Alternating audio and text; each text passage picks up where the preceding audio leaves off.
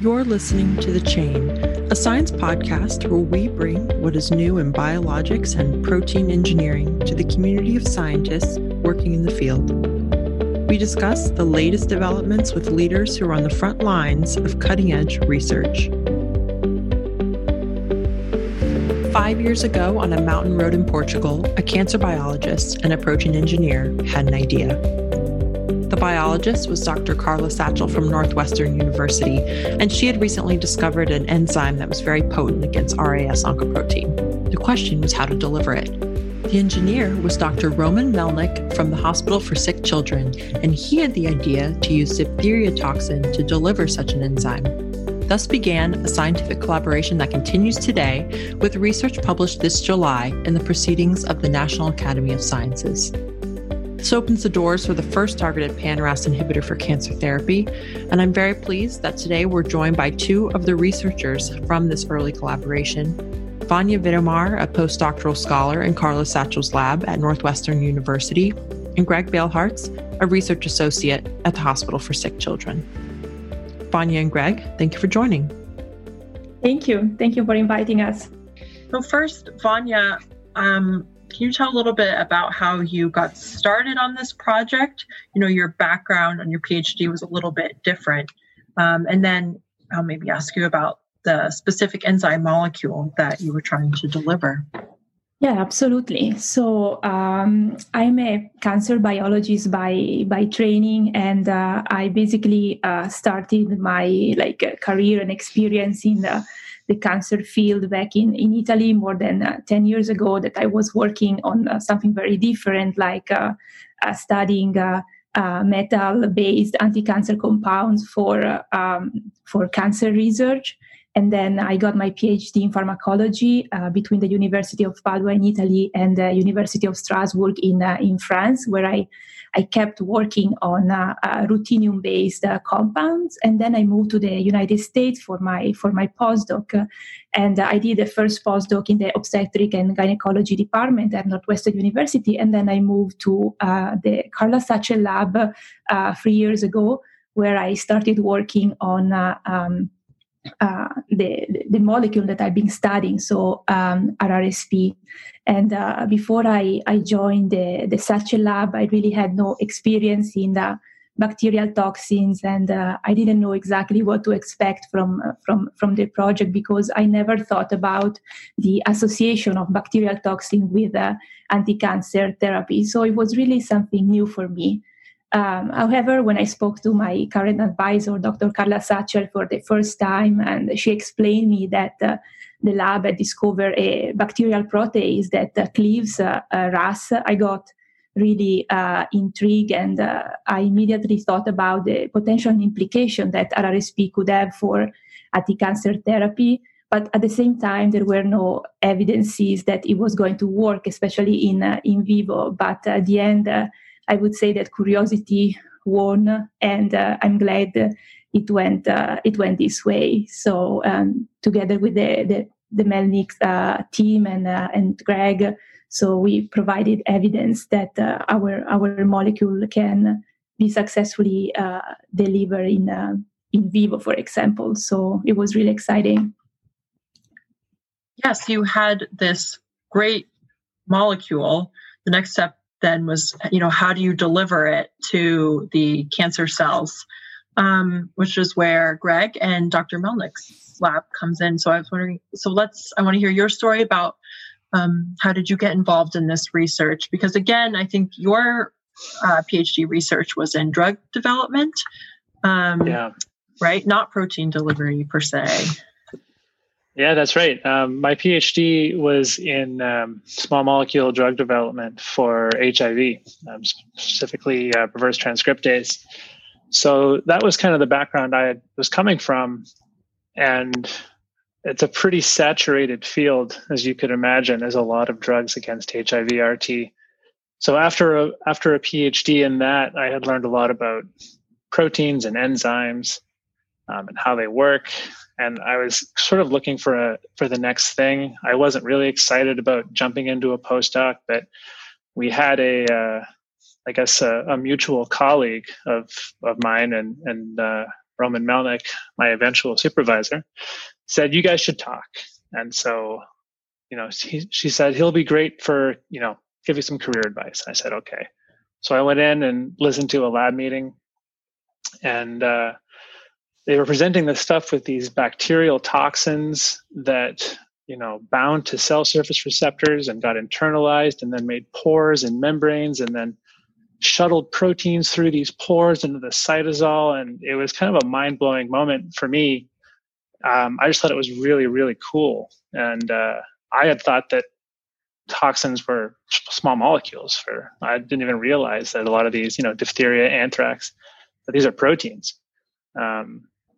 And so I got kind of excited, and Dr. Melnick and I started talking, and a few hours later, I had walked into his office looking for career advice, and by the end of it, I was asking him if I could postdoc in his lab. And so we started writing some grants, and eventually got one. And so I started on the project from there. Both Dr. Melnick and Dr. Satchel really convinced both of you, brought you over to the dark side of proteins or the light That's side. Right. They sure did. Yeah, it was a pretty easy sell as far as I was concerned. Mm-hmm. Yeah, for me as well. Yeah, but being new at the time, I guess, how did your outlook or understanding of the importance of both the diphtheria toxin and then also the enzyme, how did that change your understanding of what it takes to deliver these proteins and the role of that these play? Yeah, well, for me, again, with the small molecule background, for me, that's what drugs are, right? They're small molecules. That's how you make drugs. And sure, there's biologics, but those are just antibodies. And so, when I started getting into this whole protein delivery thing, you start thinking about how proteins and enzymes in particular would be incredible drugs. If you were to design a drug, you would probably design an enzyme, or at least a protein. And, so the difficulty is, of course, in getting these protein drugs that one might create across cell membranes. Which makes perfect sense because the cell membrane is actually exquisitely designed to prevent the easy diffusion of proteins. That essentially defines a cell, right? And so it's just sort of changed my entire perspective on what drugs could be. And really, this was a major problem that I didn't even know existed until I started that, we really want to deliver proteins, not only across cell membranes, but into specific cells, into specific compartments in a controlled way. And that would open up, I think something like 60% of the human proteome is stuck inside of a cell. So every biologic that we have, I think maybe with very few exceptions, targets drug targets on the outside of a cell. So either secreted proteins or cell surface proteins.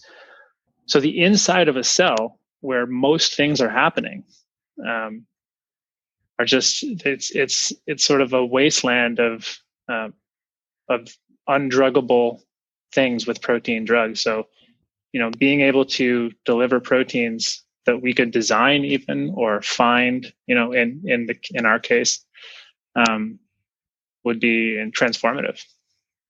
So I kind of changed my view on how proteins work and what they are, and got me really excited about it. Vanya, did you have any thoughts on, I guess, how your understanding coming at it from the biology side, using the enzymes molecules, but utilizing, that delivery platform to bring it in. What were some of the big takeaways for you in this research? Yeah, so as also Greg mentioned, also for me, I really didn't know much about protein toxins and in general, proteins that can be used for example, cancer therapy and how to deliver them. So as I said, it was something completely new for me, and I really had to start reading a lot of papers and study about this field. And but then, when I started reading, and I really like a new field open up for me, and I really saw the potential application that, for example, this delivery system, like based on DT, for example, they can be really useful for delivering biologics such as our molecule RRSP. And it was actually really really great, because we could really see a potential application, a translational application of basically our research. So it has been really like for me like an amazing discovery. Yeah, being able to see, I guess, the end of the tunnel, that application, like you were saying. Yeah, absolutely. Because obviously, like proteins being large macromolecules that they cannot diffuse actively, passively across the cell membrane, they really need something to get into the cell. And there are like different systems that can do that. But I really never thought about like other like protein-based delivery systems such as DT that can be really, really efficient.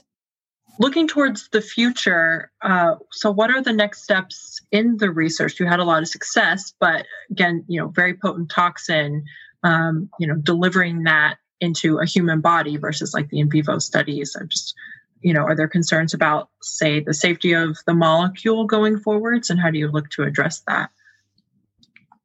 Yeah, well, I can start. So obviously, yes, there are some concerns, because the molecules as is cannot be, for example, administered into a human being, because we have some issue that we need to address. But we are working on it, and especially in collaboration with Greg and Dr.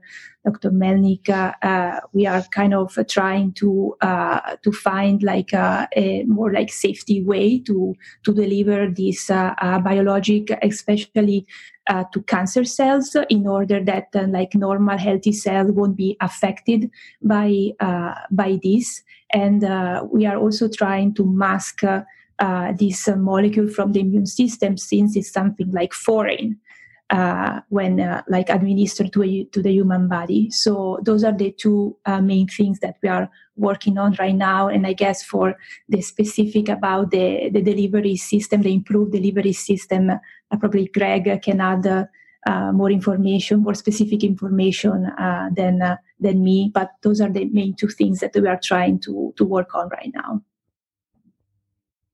Yeah, I can just add, because RRSP is, truly a pan-RAS inhibitor, as Vanya mentioned, this is not really something that you want to deliver into every cell in the body. So even if it's very efficiently delivered, RAS is a hugely important oncogene, but it's also a hugely important, regular gene for almost every healthy tissue. And so this is not new, the idea of retargeting diphtheria toxin. And so, what we've been playing with for a long time in a lot of other groups is sort of replacing the receptor binding domain on DT with, any sort of protein binding moiety of your choice. So people have done antibody fragments, and sort of these new synthetic binding proteins, affibodies, monobodies, all the bodies that have been developed. And what's been generally found is that some stuff works and some stuff doesn't. And it's pretty empirical to figure out why that is. And so in our goal, which is essentially to target RSP to only tumor cells, the first thing we look for is a receptor that's only expressed on tumor cells and not in normal cells. But that, as Vanya will tell you, I'm sure that doesn't actually exist, right? There's no true tumor-specific receptor.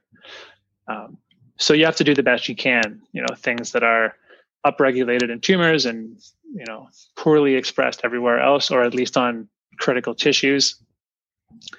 And But our goal is actually to go a little bit deeper than that. We want to try and understand why some things work and some things don't as far as getting cargo into cells. So we're at a point where we do understand a lot more than I think we have in the past. And, it comes down to epitope on a particular cell surface receptor.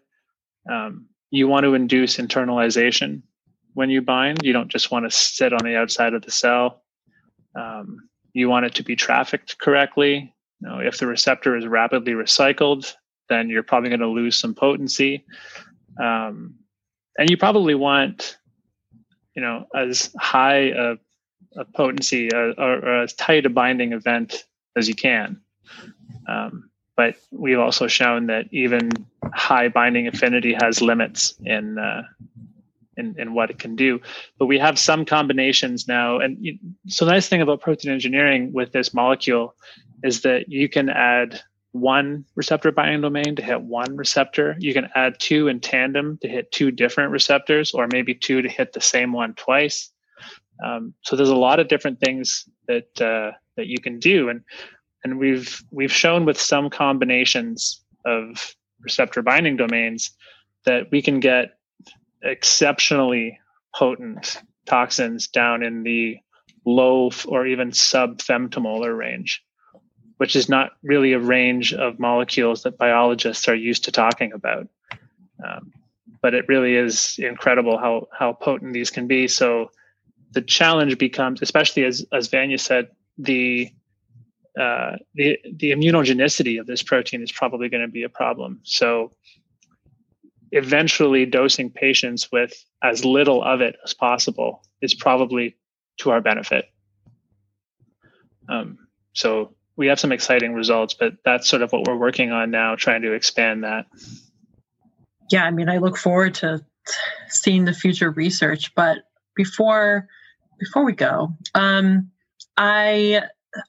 I find interesting is that I think last time we talked, the in vivo experiments were happening in March or early spring, or they sometime were last year. Yeah, so part of them, they were happening actually for this project were happening like last year, but we continue the project also this year actually during the pandemic, and we got some interesting results because we are trying to expand the spectrum of cancer that can be targeted with RAS-PDTB. So in our previous work, we basically tested our molecule on triple negative breast cancers and colorectal cancer in vivo mouse model, and we really got very good results. And then we expanded also on other cancer types, in particular pancreatic cancer, and we are working on that actually right now, because it is known that especially pancreatic cancer is the most known RAS-driven cancer, where basically KRAS mutations are up to like 98% of the patients. So they are basically like they are always there. And that is, I think, one of the main challenges. And also pancreatic cancer and cancer therapy is the first unmet medical need, I would say, in oncology. So now our efforts are really also toward this cancer type. So, and our project is in progress, and it's very interesting. Yeah, a clear need. Cancer is unfortunately always with us, and this research has really sort of survived the slowdowns and the shutdowns of the pandemic, which is great to see that you've been able to keep the collaboration going to meet, another urgent health need. We have pressing things right now as well with COVID-19, but it's great to see that the science for cancer and other things we've been working on for years is still going. Yeah. Were there any issues with, working through the pandemic and shutdowns that you guys found, or was it, you could do most of it still? Well, here in Chicago, exactly. So, for example, people like me that had ongoing mouse experiments right before the shutdown. We were deemed essentials, and so we were allowed to work, especially with mice. And as I mentioned earlier, basically, few people were around at that time, so it was actually easy to work, especially in the animal facility, because there was almost no contact with other people doing experiment at the same time. So I have to say that it worked out nice during the pandemic, and we were able to basically finish the in vivo experiment that we started back in January and February. Yeah, we were pretty much shut down right away in Toronto, and so we were locked out until June. So it was a bit of a bump in the road, but yeah. And the paper was published in July, I think. Yes. So yes. Nice 1 month to wrap things up. Right. So it's great to hear that you were able to, get this out and publish and continue the research. So I look forward to seeing, where this goes and keeping a tab on both the labs going forward.